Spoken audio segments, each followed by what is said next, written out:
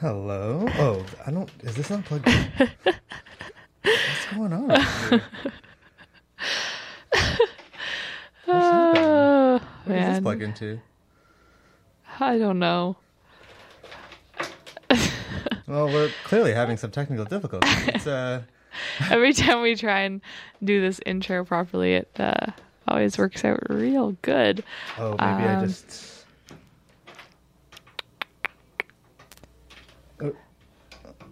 No? Yeah, that's where it goes into. Does that not work? Not quite. I think this is missing something. 'Cause that says mini plug on it. Doesn't it? No?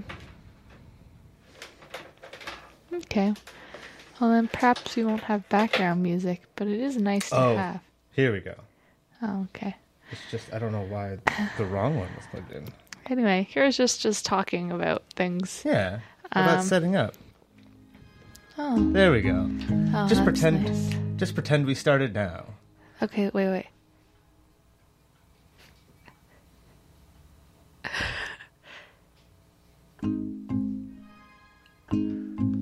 Hello.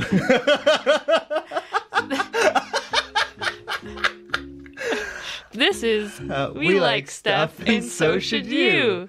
It's a show Where with... we talk about stuff that we like. Oh, with Yeah, yeah, with Melissa. and Brenny. And we... Never mind all that you might have heard. What did they hear?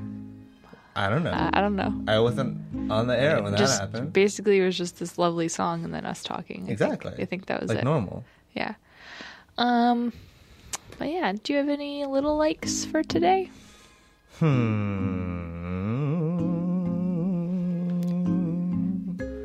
I think one of them would be Pop-Tarts. Pop-Tarts. Yeah. You have been eating a lot of Pop-Tarts recently. It's just been the one box, but the box in its entirety.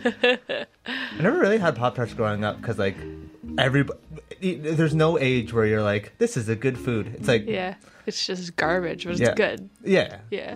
But, like, yeah, so Pop-Tarts, even as an adult, it's like, this is a treat. Yeah. Just because it's like, yeah, it wasn't really a thing. What about you? I think my little like on the same note as that is like instant like ramen type stuff. I don't really eat it that much anymore or ever just because I don't buy it. But I do really like it when it's around. And when I go home, I eat it. On another similar vein, Pogos.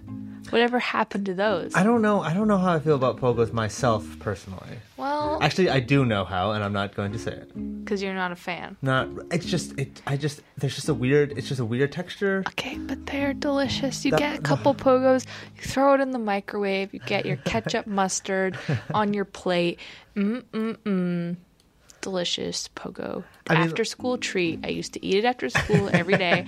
And anyway, I haven't had a Pogo in years. Like, I get it, but like, I used to have that with just plain old hot dogs. My mom used to cut up like hot dogs really small, and for some reason that just tasted way better than just having a whole hot dog. So I'm not cutting up stuff, like even waffles. Yeah. I don't know if you've ever seen me eat like waffles. I always just cut it up. Yeah. I cut up the whole thing and then eat it by chunks because my mom used to do it, and it was like, no, I have to do it now because it tastes better. Oh. But anyways, I loved hot dogs. I wouldn't go back and be like, yeah, I want to crush a case of hot dogs. I want to cut those little bad boys up, put them in the microwave. So like, that's how I feel about like Pogos and things like that. It's like, Right. It was good, but I know what good is now. I have a sense of scale. But it's That's okay to fair. like them. That's fair. I mean, I'm not opposed to eating hot dogs. It's just the fact that you said crush a case of hot dogs that really grosses me out. There's something about that phrase that makes me not like hot dogs anymore. Okay, well, I think it's your turn to go first for your big like, is it? or is it my turn? I don't remember. Last week we had Aaron on. Did we? Yeah. No, we did. Sorry. And I'm pretty sure I went and then Aaron went, then you... Did I go or last? did I go last? No, you definitely did not go last. What did I talk about last week? What day? What's going on? I don't know. I don't remember. What a year this week has been. But yeah, go ahead. You can go first. Yeah, that's fair. So yeah, my first thing is an author whose books I've only read like 2 of, and I know they have like a third, but it's the author Ron Curry Jr. He is the author of the book. There's 2 books that I'm basically just going to talk about. Yeah, he apparently has a third, but the first book that he ever did was a kind of a collection of short stories called God is Dead. Mm-hmm. And it was one of the... I read his second book first, and then I found out about his first one, and I just went nuts, and I read both of them like within a month. Mm-hmm. Yeah. Actually, yeah. Let me start with the second one because it'll go in tune with the story. So, back in university, the first go around when I was like properly like 21 or something. Well, it's something like 18 when you start. Yeah. Well, okay. It probably would have been 20 then when I got this book. Anyways. Right. You'd be barely 18, which is still... Well, I mean, you can start anytime. That's the thing. But I mean, like, if you went right out of high school... you should be 18 going into 19, yeah. Mm-hmm. It's also insanity that, like, now that I'm in university the second time, it's insanity that people go to university that young. Unless you, like, are 100% sure what you're doing, no one should go to university that young. Yeah. Anyways. So being who I am and knowing who I was and who I wanted to basically project. I don't know if I told you this story in this manner. I've told you this story, but not in this manner. Yeah. I decided that I wanted to fulfill how quirky of a person I knew I wanted to be, and technically was, because I wasn't like living the lie, but it was definitely more performative when I was younger. And I was like, I'm going to go into a bookstore and find a book. And it is unabashedly my favorite book. So like it worked out. Yeah. Boy, howdy did it work out. But like you just the intent was so garbage. Yeah, so the you're intent. Like, I want to be quirky. So yeah, I was like, oh, I'm gonna go find a book and I'm gonna sit down and read it. And then I sat down and I was like, oh my god. Quirky to you? I don't know. I feel like that's like a very 500 Days of Summer type vibe of like hipster, where it's like being that kind of quirky of just like doing things and it's like very exciting. And then like, where's the actual meaning and who are you if you're just performing this for everyone kind of thing. Right. Anyways, so I find this book and I sit down and I start reading it, and it's insanity to begin with. It's called Everything Matters. Mm-hmm. And it's a good book. Yeah, it's straight up still my favorite book to this day, and like I'm very lucky that trying to be quirky in that regard, especially it was for me. Like it wasn't being performative for anyone else. I didn't tell anybody I was doing this, but I was like, I want to be quirky, so I'm going to do this for myself. And then I found this book and I died.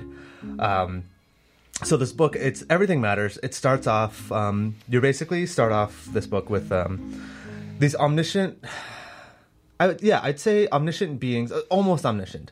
They're not quite God, and they kind of say that. They're like, hey, we're not God. We do have like a bit of power. We do have a lot of knowledge.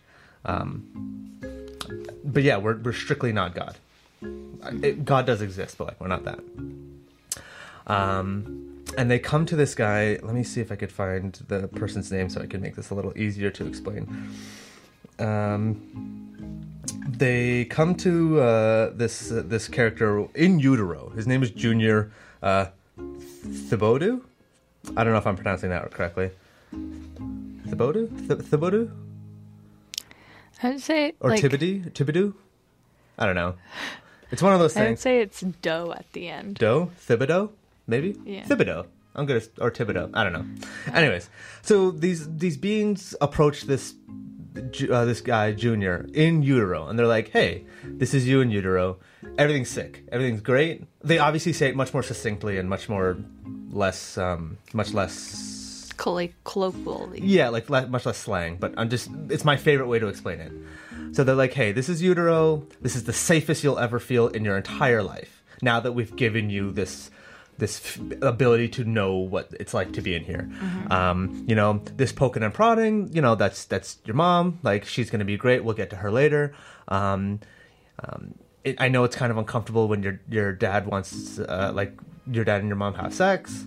But like, don't worry, your dad's getting a little grossed out at your mom's body. He still loves her, and there's no defying that. But it's like, not all pregnant bodies look great.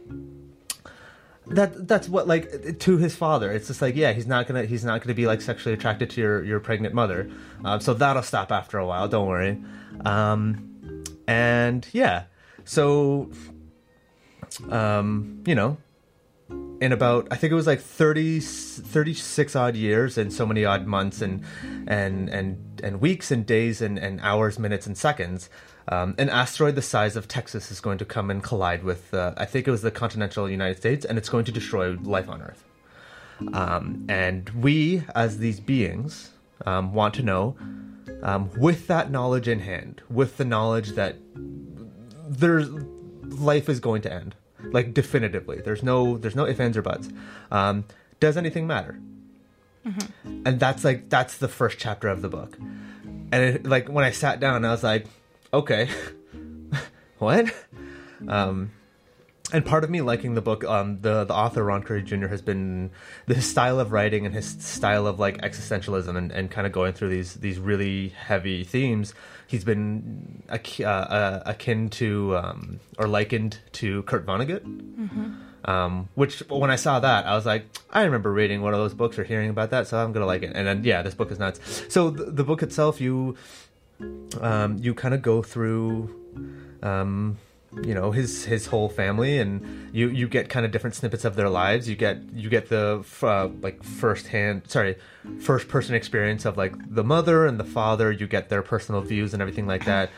They always come back to Junior, and he has a brother, and you follow him growing up, and like, obviously this information like really messed him up. So every once in a while he's like watching TV, and when the static comes on, his brain like interprets that with like annihilation, or sometimes he'll like stare out into the like fields and like just picture it burning, and it's like this whole thing.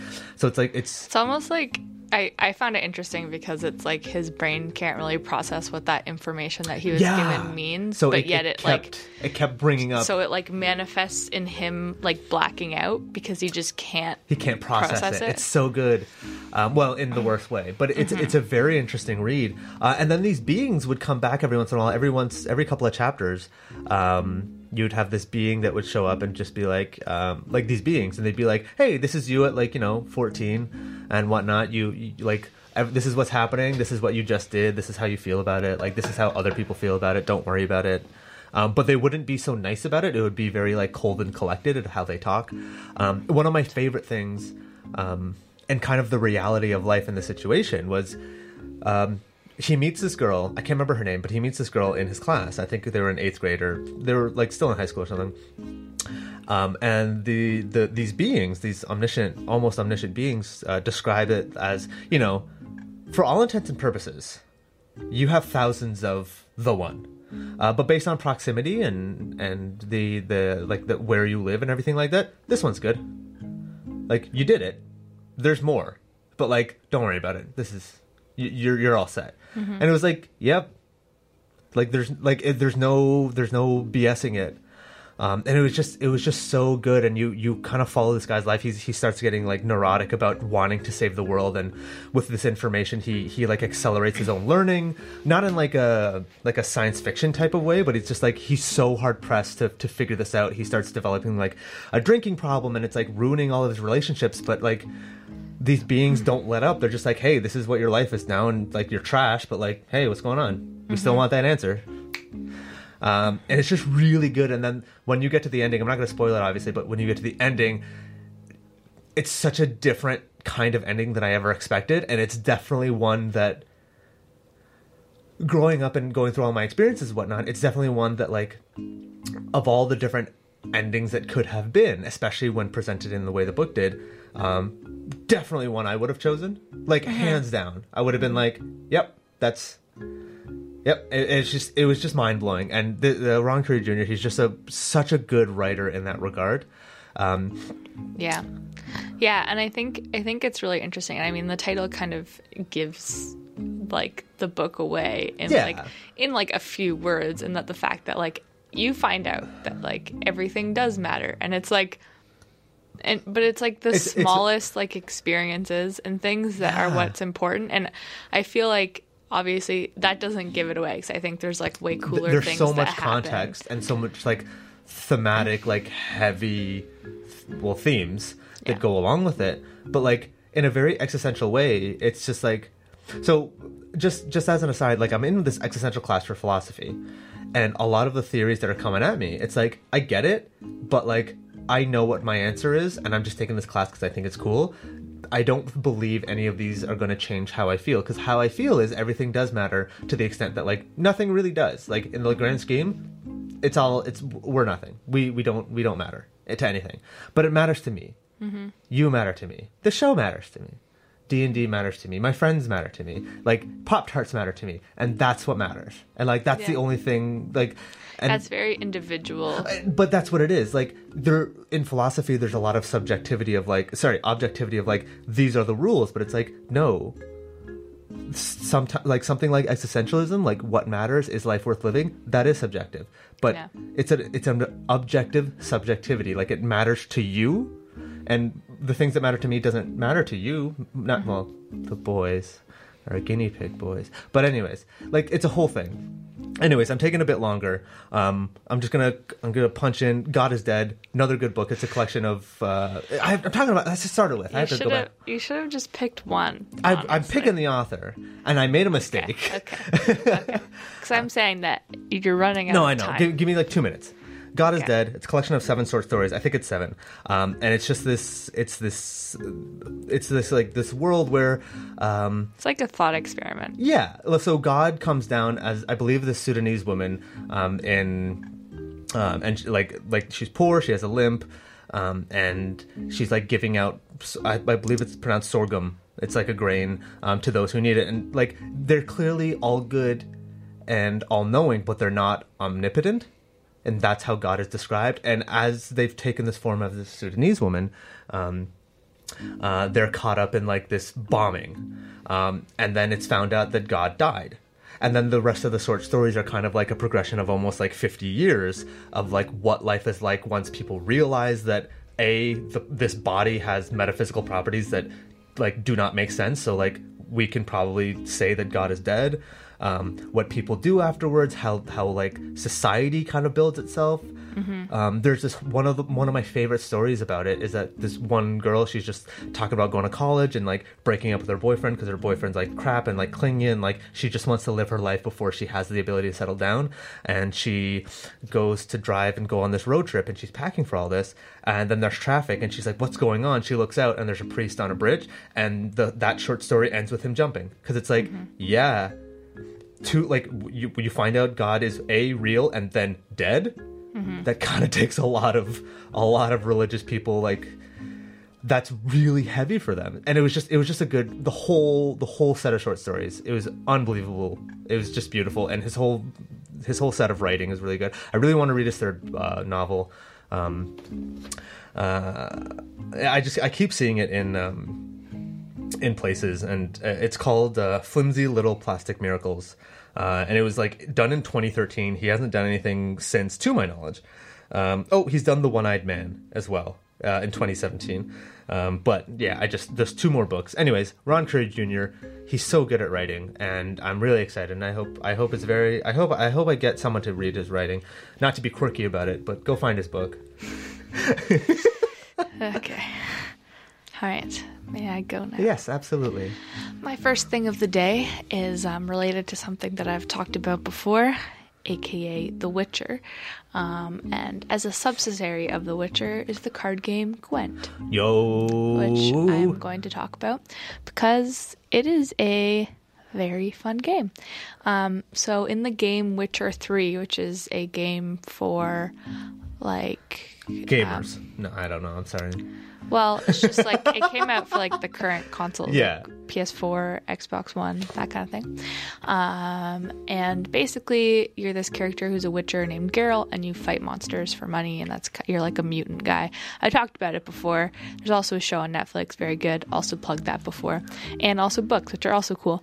But as a part of this game, which is this huge RPG, super open world, everything like that happens in the game is super influenced by your decisions in the game. Like you can pass by people doing something, and if you interact with them, you can change what happens. And if you don't, then like sometimes that has consequences that when you go back to that spot, it's like, oh, I should have stopped that thing, or oh, I should have helped those people, or you know, like all these things that you do have like real in-game consequences. So it's like a heavy game, but there's like so many cool things you can do. There's cool monsters you can fight.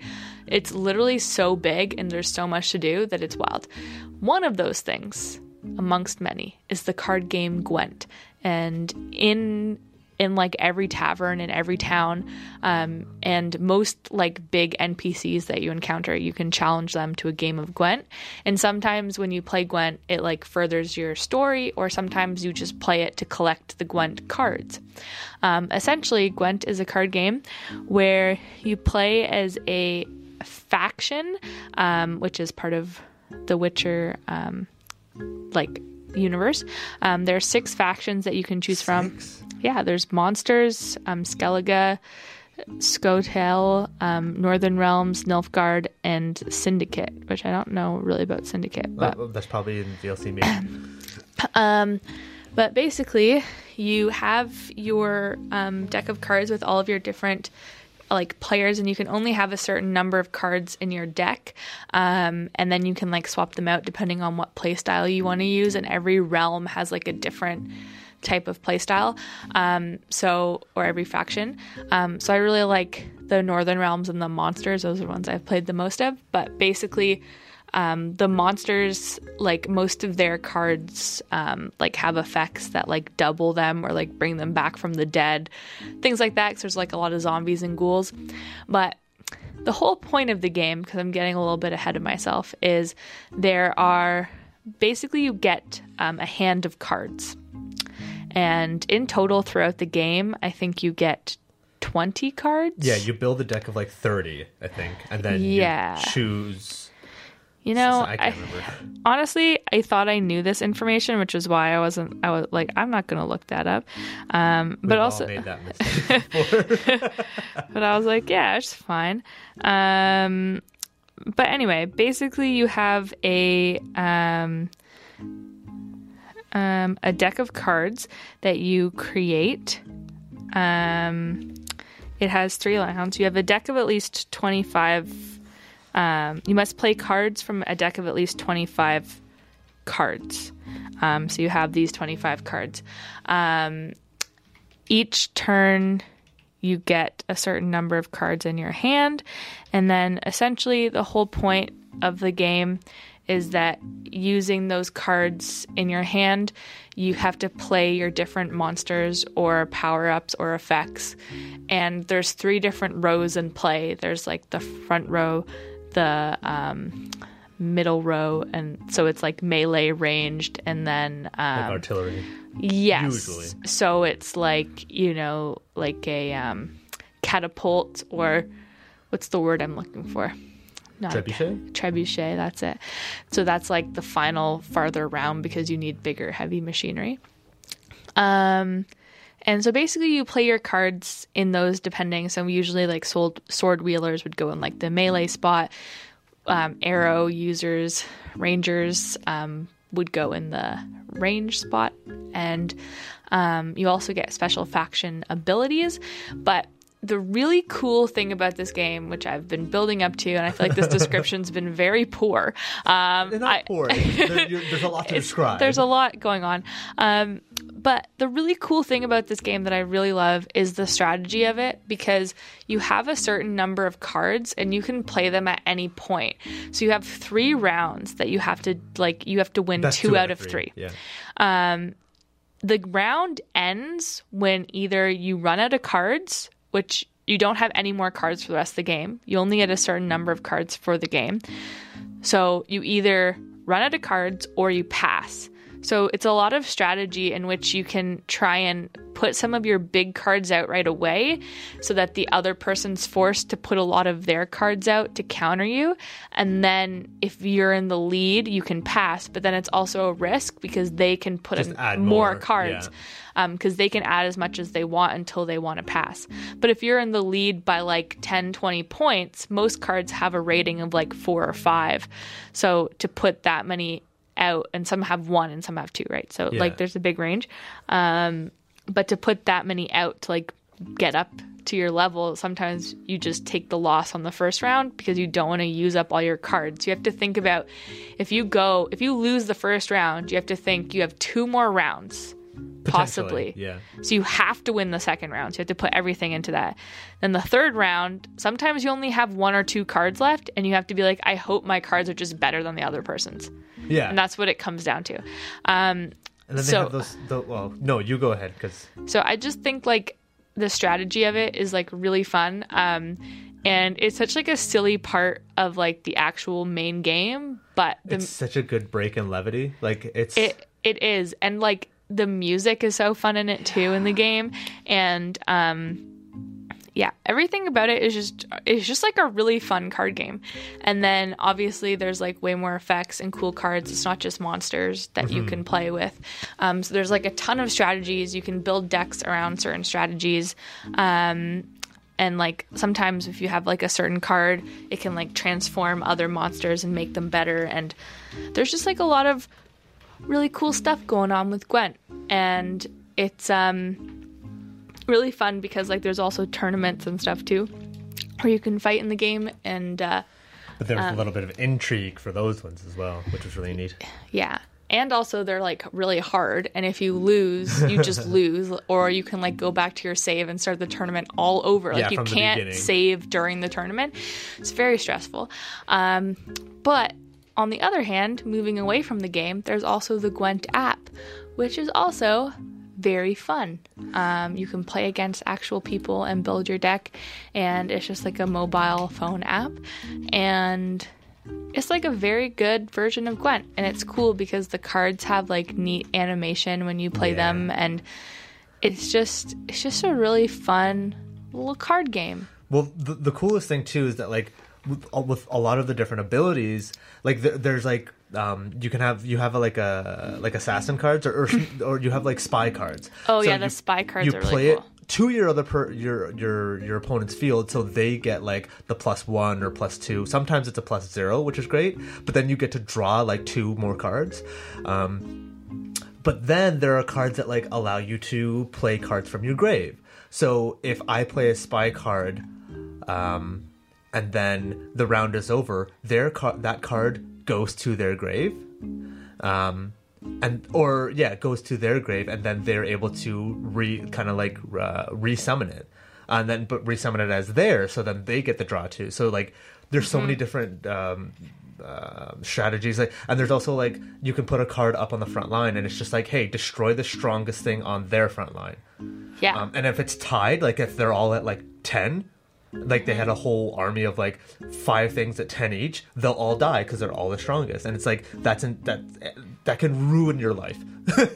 Yeah, and then we also have Gwent like as a card game as well, so you can like play it in so many different. Spent a little bit too much on that. So you don't actually have to play it if you don't have a way to play it on like Witcher 3, because that's the only other place to play it. Then you can always play it on the mobile phone app, which is free. Of course, there's in-app purchases, but I wouldn't recommend those if you don't want to do it. You can just get the app for free. Yeah.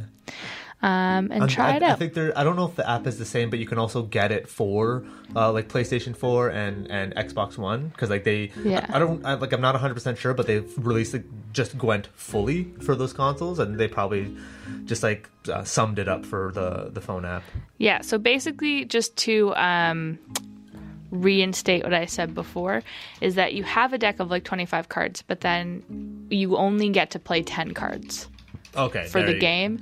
After the first round, you get like 2 more cards, but that's it. But and sometimes it's only if you win. Yeah. Because I think the Northern Realms, if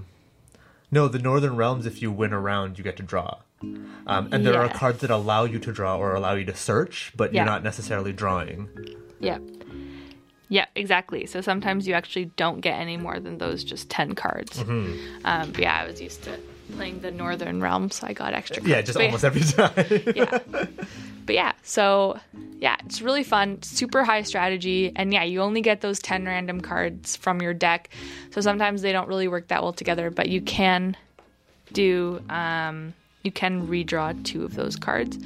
But that's just a part of the game.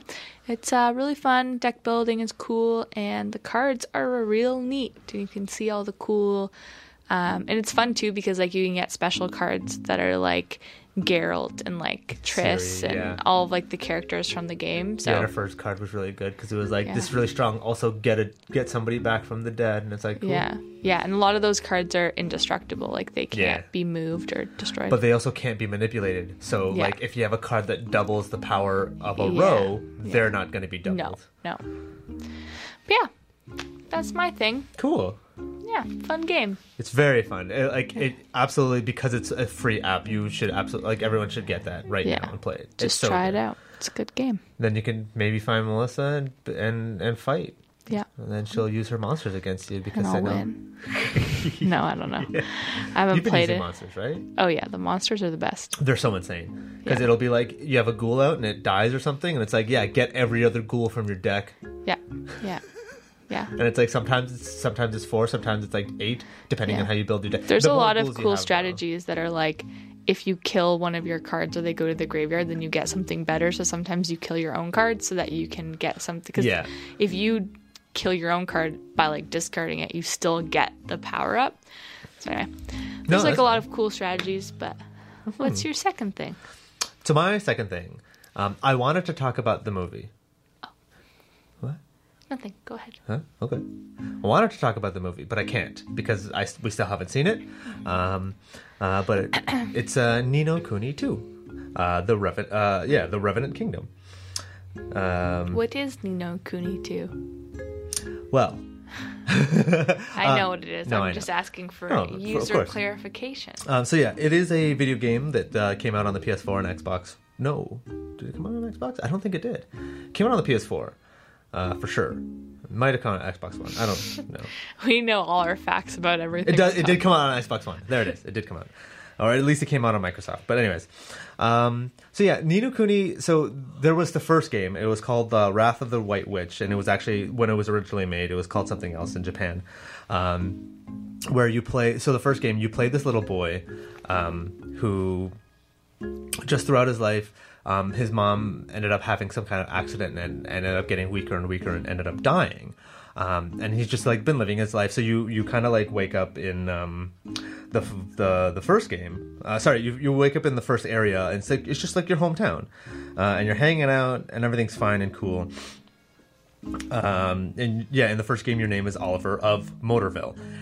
The first game, the reason I love it so much is because originally, so they basically adapted an animation style almost exactly like Studio Ghibli.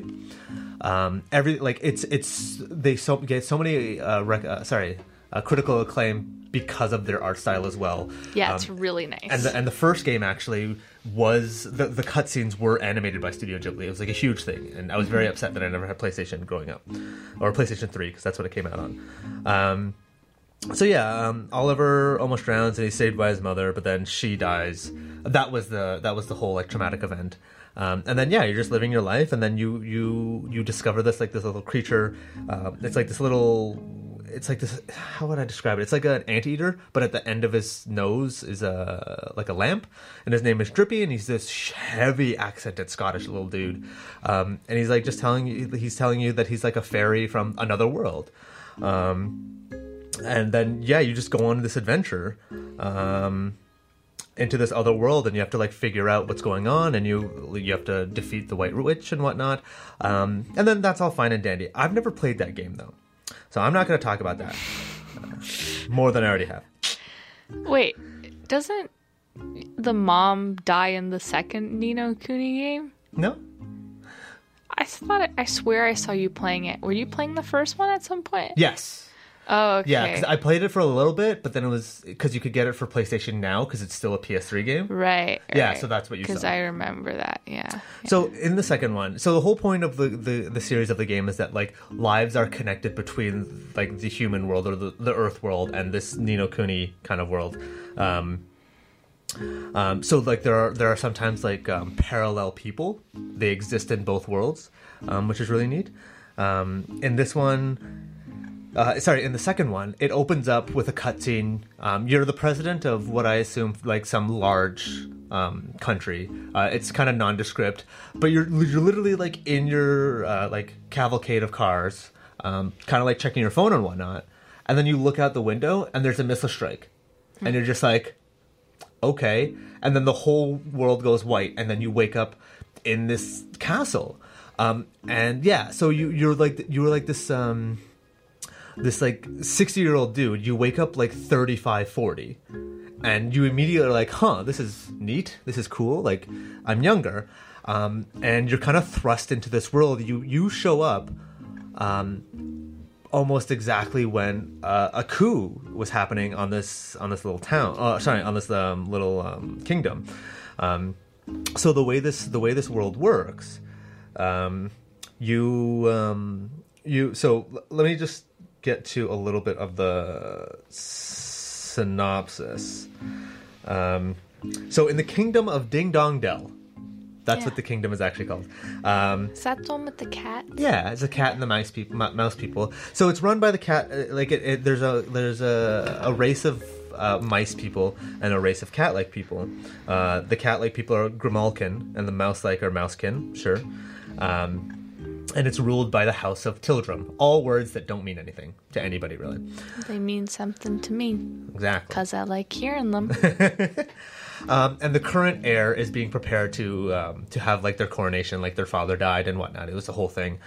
And his name is Evan. You show up.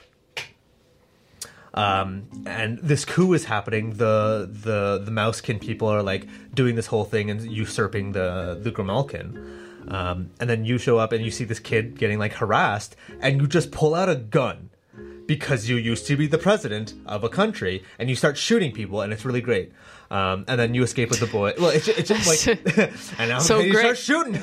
But yeah, no, and then you escape with the boy, and then that there kind of begins your adventure. The boy kind of enlists your help, and you it's not like you're upset, but you're like, well, I don't know where I am. I'm pretty sure I died. So I might as well do this. Mm-hmm. I'm not a bad person, or like so you're led to believe. And so there's some intrigue. Ooh. It's really cool. That should be the name of this episode. There's some intrigue afoot. So the game is like how does it describe? It's a role-playing game. It's a third-person role-playing game. The overworld, you freely roam, and you have like battle encounters. You see like an enemy, and then when you touch them, kind of like Pokemon. Yeah, except like in the fights, it's more like Final Fantasy 15, if that is a relation to anybody. Basically, you'll go into a fight. It'll be more of like a smaller arena, and you are able to move around while you're attacking these people. Mm-hmm, mm-hmm. So you can like dodge. You can use the different characters. I believe you can have 3 different characters fighting with you at the same time, even though you have upwards of like 5 party members. In this world, there are like different ray guns and everything like that. So you throw away your regular gun, you get some better guns for this dude. I can't remember his name. Roland Crane was the president.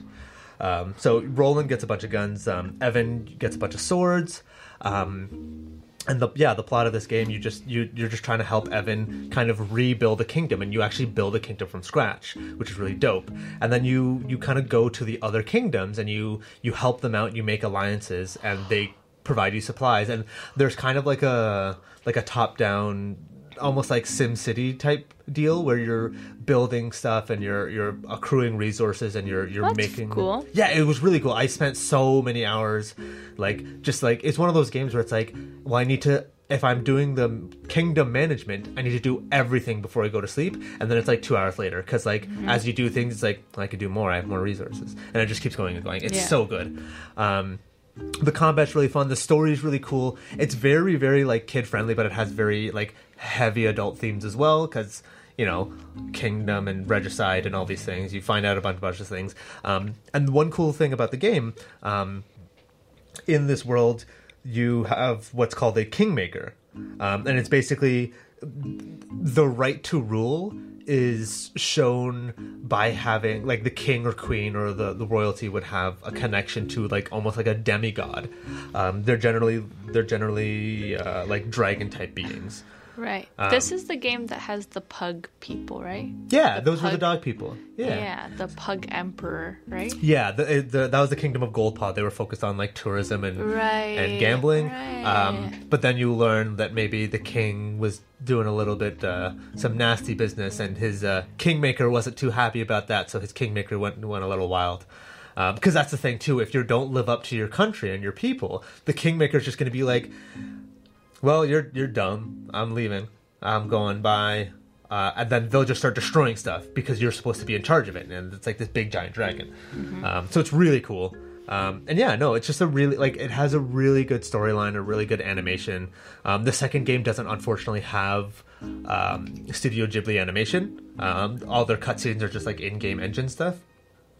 But they kept the art style, so it still fits.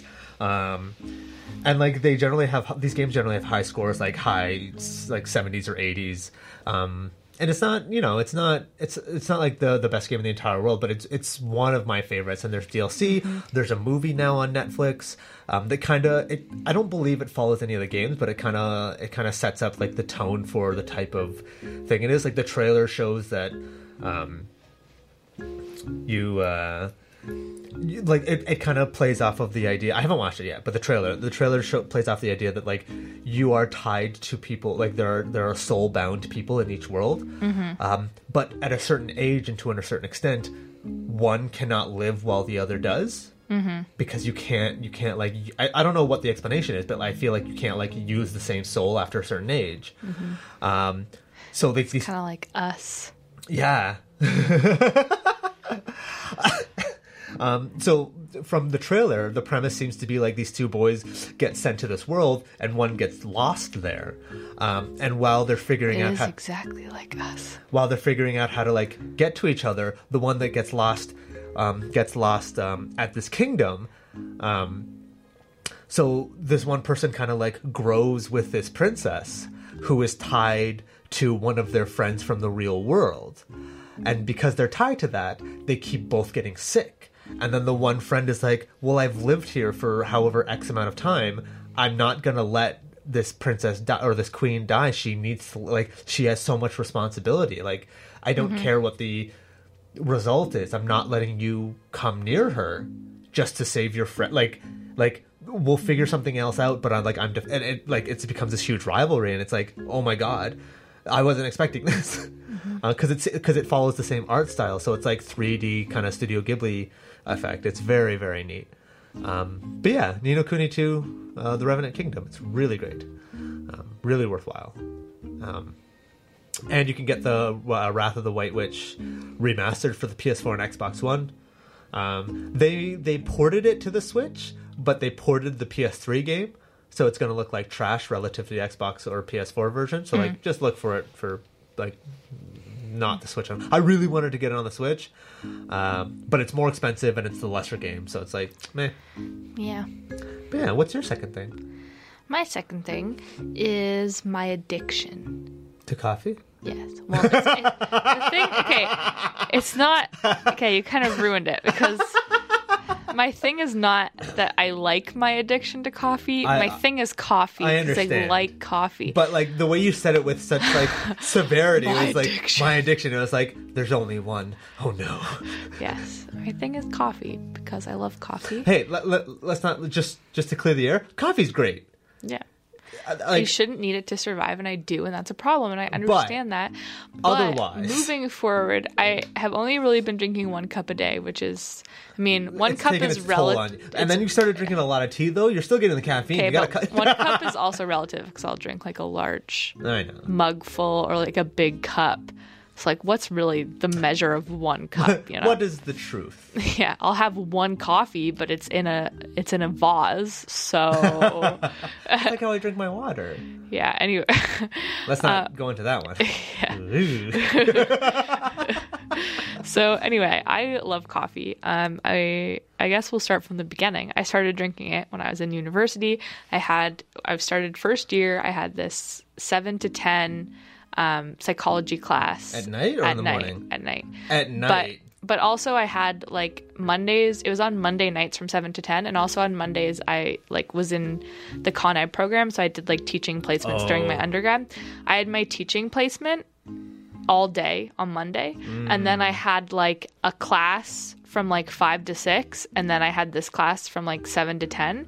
So it was like a really long day. A little bit more understandable. And I go to this class from 7 to 10, and I was just like falling asleep, and I was like, okay, you know what? I'm just going to try a coffee. And then you ruined your life. yeah. And I was like, okay, I'm just going to start drinking it black, because if I drink it with stuff, then I'll like want to drink it with stuff. So I was like, yeah, I'll just have it black. And at first I was like, I don't know if I like this, but I kind of was like, maybe I do. And then I just kept drinking so it it. doesn't matter. Yeah. And now I just like love it black. Like I love the taste of coffee. I will say it is relative, because there is bad coffee, and when it's black, yeah. like you really taste how bad it is. Oh yeah, it's worse when it's black. Like if you go somewhere and they make coffee. Well, yeah, but I'm also talking like if you go to an event and they make coffee in a giant thing and they don't put enough scoops of coffee, so it tastes like water. Or like it's but somehow like it's worse than water because it tastes a little bit like coffee. But I mean, this is, yeah. I mean, I love it. I really like the taste. I like that it's a warm beverage. I like the social aspect of coffee, like going out for a coffee, drinking a coffee in the morning. I love the ritual of it. Yeah. There's like a lot of things about it that I really enjoy. And I wanted to talk a little bit about cool things about coffee, because I researched a couple of things. Coffee cats? Like, you do your thing, but if you don't mention it, I will. okay, I'll mention the coffee cats. There's also elephants. Did you know about that? Coffee elephant. So one of my favorite types of coffee is from Sumatra, which is in Indonesia, and which is the fourth largest coffee producing country in the world. Without looking, what's the first three? I don't know. I also don't know. I was just hoping you would guess, but it doesn't matter anymore. No, I don't. I'll look know. it up. Make a guess. I want to say Ethiopia. Because a lot of these places, coffee wasn't Colombia.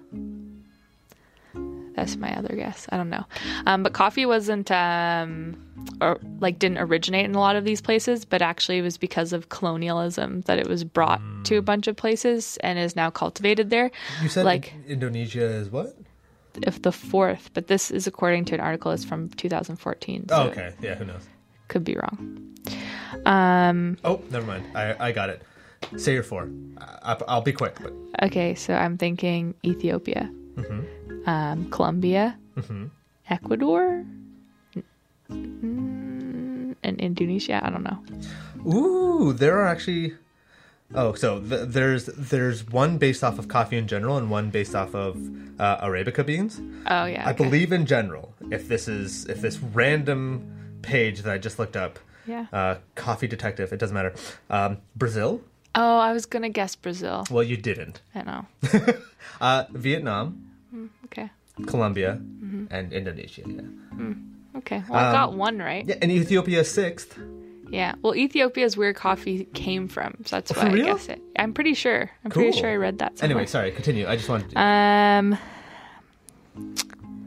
Yeah, I'm trying to remember. I just ruined your whole thing. I'm so sorry. Well, because you have now, no idea what you're now thinking I'm about. interested to know where it actually originally came from. I'll look that up. Do your thing.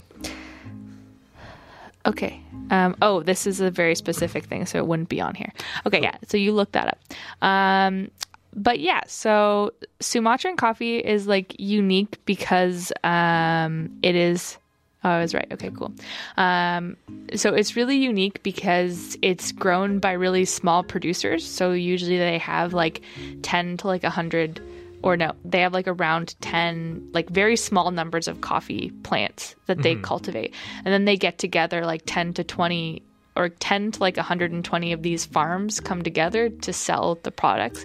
So it's very unique in their smallholder producers that they have. They also use a unique drying method for the coffee beans, which is called gilling bassa or wet hulling. Gilling bassa? Sure. Or wet hulling, which is... Or hulling. Hulling. Cool. A processing technique in which they take the green coffee bean and they dry it out using like a tumbler sort of thing. Because I guess Indonesia gets a lot of rain. So there's only some really small portions of time in which they could dry out coffee beans like in the sun. Yeah. So then they started doing this method, which gives the beans a unique flavor. So yeah, they're known for their smooth, sweet body and that is balanced and intense. And depending on the region and everything, it can have different flavors. I personally haven't tried that many different Sumatran coffees, unfortunately, but I often choose the Sumatran variety if I go to like a cafe or something or Starbucks. I really enjoy Starbucks, which like isn't a great plug. Like I like local coffee too.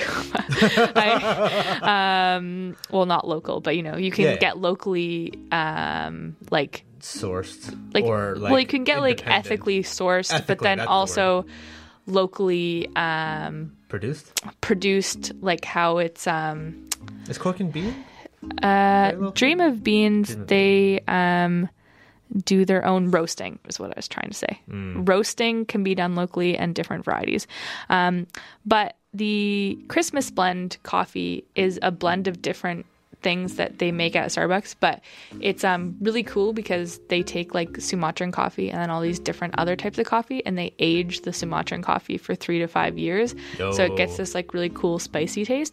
Anyway, I just thought that was neat. But yeah, coffee is a really cool thing. I will briefly mention the Asian coffee called Kopi Luwak, which is the cat coffee that Brendan wanted me to talk about. And basically, these coffee berries are eaten by the Asian palm civet, which is a type of cat. And then it passes through the digestive tract with the beans eventually harvested from the feces because the beans... like, yeah, some of the acids and stuff are digested. The bean, like enzymatically, the flavor of the bean changes. Yeah, and it can cost $30 for 1 cup of that coffee. Yeah, because the digestive enzymes break down the proteins, and it facilitates partial fermentation of the bean. In Thailand, there is another type of coffee that's fed to elephants whose digestive enzymes reduce the bitter taste of the beans collected from the dung. These beans sell for up to $1,100 a kilogram or $500 per pound. Which is the world's most expensive coffee. So just for a reference, the cat coffee is $160 per pound, and this is $500 per pound. And it's the most expensive type of coffee. One thing that's really interesting about coffee that I actually didn't know until I started doing this research, like it was a myth that I believed in, so I drink a lot of dark roast coffee, and I was told that dark roast had less caffeine because it was roasted for longer. And technically, dark roast does have less caffeine, but basically, it's not because of that reason, because coffee beans are very resilient in the roasting process and they actually keep all of their caffeine. But dark roast beans are more, are less dense than light roast beans. So when you put a scoop of coffee in like the grinder or whatever, because usually you measure it in scoops, you're going to get more beans per scoop when you use a light roast because the beans are smaller and more dense and put together. Whereas like the dark roasts are more airy, I guess. So when you put it, there's like less beans per scoop because of the size. So even though each bean would have the same amount of caffeine, technically, you just have different bean ratio. So I thought that was a really interesting fact because I did not know that. And I knew that like as a fact, like I was told that it had less caffeine, but you don't really know the reason. And it's not that the bean has less caffeine. But yeah, coffee is a really cool process from like bean. You have to It's like tea. you have to dry it. Yeah, dry it, roast it, depending on how long you roast it, what you roast it with. You get so many different flavors, and then it has to be ground. And obviously, it has to be like they have to decide what type of coffee it is based on like dark, medium, light, whatever, which is a lot of times done by the color of it too, not just by the density. But it's just a really cool thing. I love coffee and coffee products, and I think it's delicious. And what's your do you have like I have one favorite coffee story, and it's the same coffee story that I always tell everybody, and it's like it's about me. Yeah. Do you have a favorite coffee story? Actually, I have two, but go ahead if you have one, because I just want to share mine. Okay, you can go ahead. Oh, okay. Yeah. So the one favorite coffee story that I always like to share with people is that whenever I used to drink coffee, I started drinking coffee when I worked at Teavana because it used to be affiliated with Starbucks. They would give us a pound of coffee a week. I know. Melissa, I met Melissa, and she would always drink black coffee, and I was like, oh, I drink coffee with milk and sugar like a plebeian, or whatever the word is. So in my weird attempt to like get her to like me more, because I was very naive and I thought like, oh, if I do something that she did, maybe she would like it. I just forced myself to drink black coffee.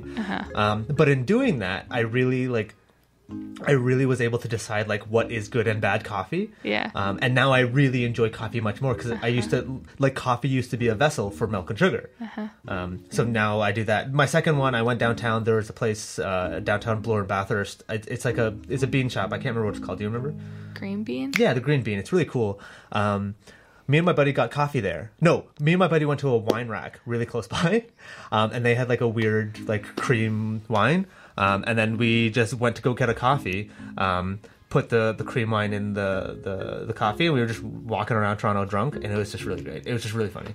It was a great time. We had to like go, we bought the wine, we had to go into like a library and just be like, yeah, I gotta use the bathroom. Oh, my friend gotta use the bathroom too, and he like left it like a dead drop because he left the bottle of wine in the bathroom, obviously because we were doing bad things. Yeah. Anyways, anyway, I would like to tell one quick coffee story because you're hijacking my thing. Please. I think. Anyway, thanks for sharing your stories as well. My very quick coffee story is that I really enjoy drinking coffee in new places, and like when you're traveling and you take the moment to just enjoy a cup of coffee on like a patio or like in a square or like meditative, or like on a balcony in the summer, like that's my favorite type of thing. Like I just love. Balcony. Yeah, we have a balcony. I love drinking coffee on it. Anyway, okay, we should pack we really up. gotta go. Gonna give a shout out to Matt Campbell for our background music as always. The band Luca that he's a part of with Jim Parrott, they released a new album today. It's very exciting. It's called Your Name is Jim. And we are going to play a song by that called Your Ghost Has Been Haunting Me. Jim has the most beautiful voice. I love you guys, and have a good day.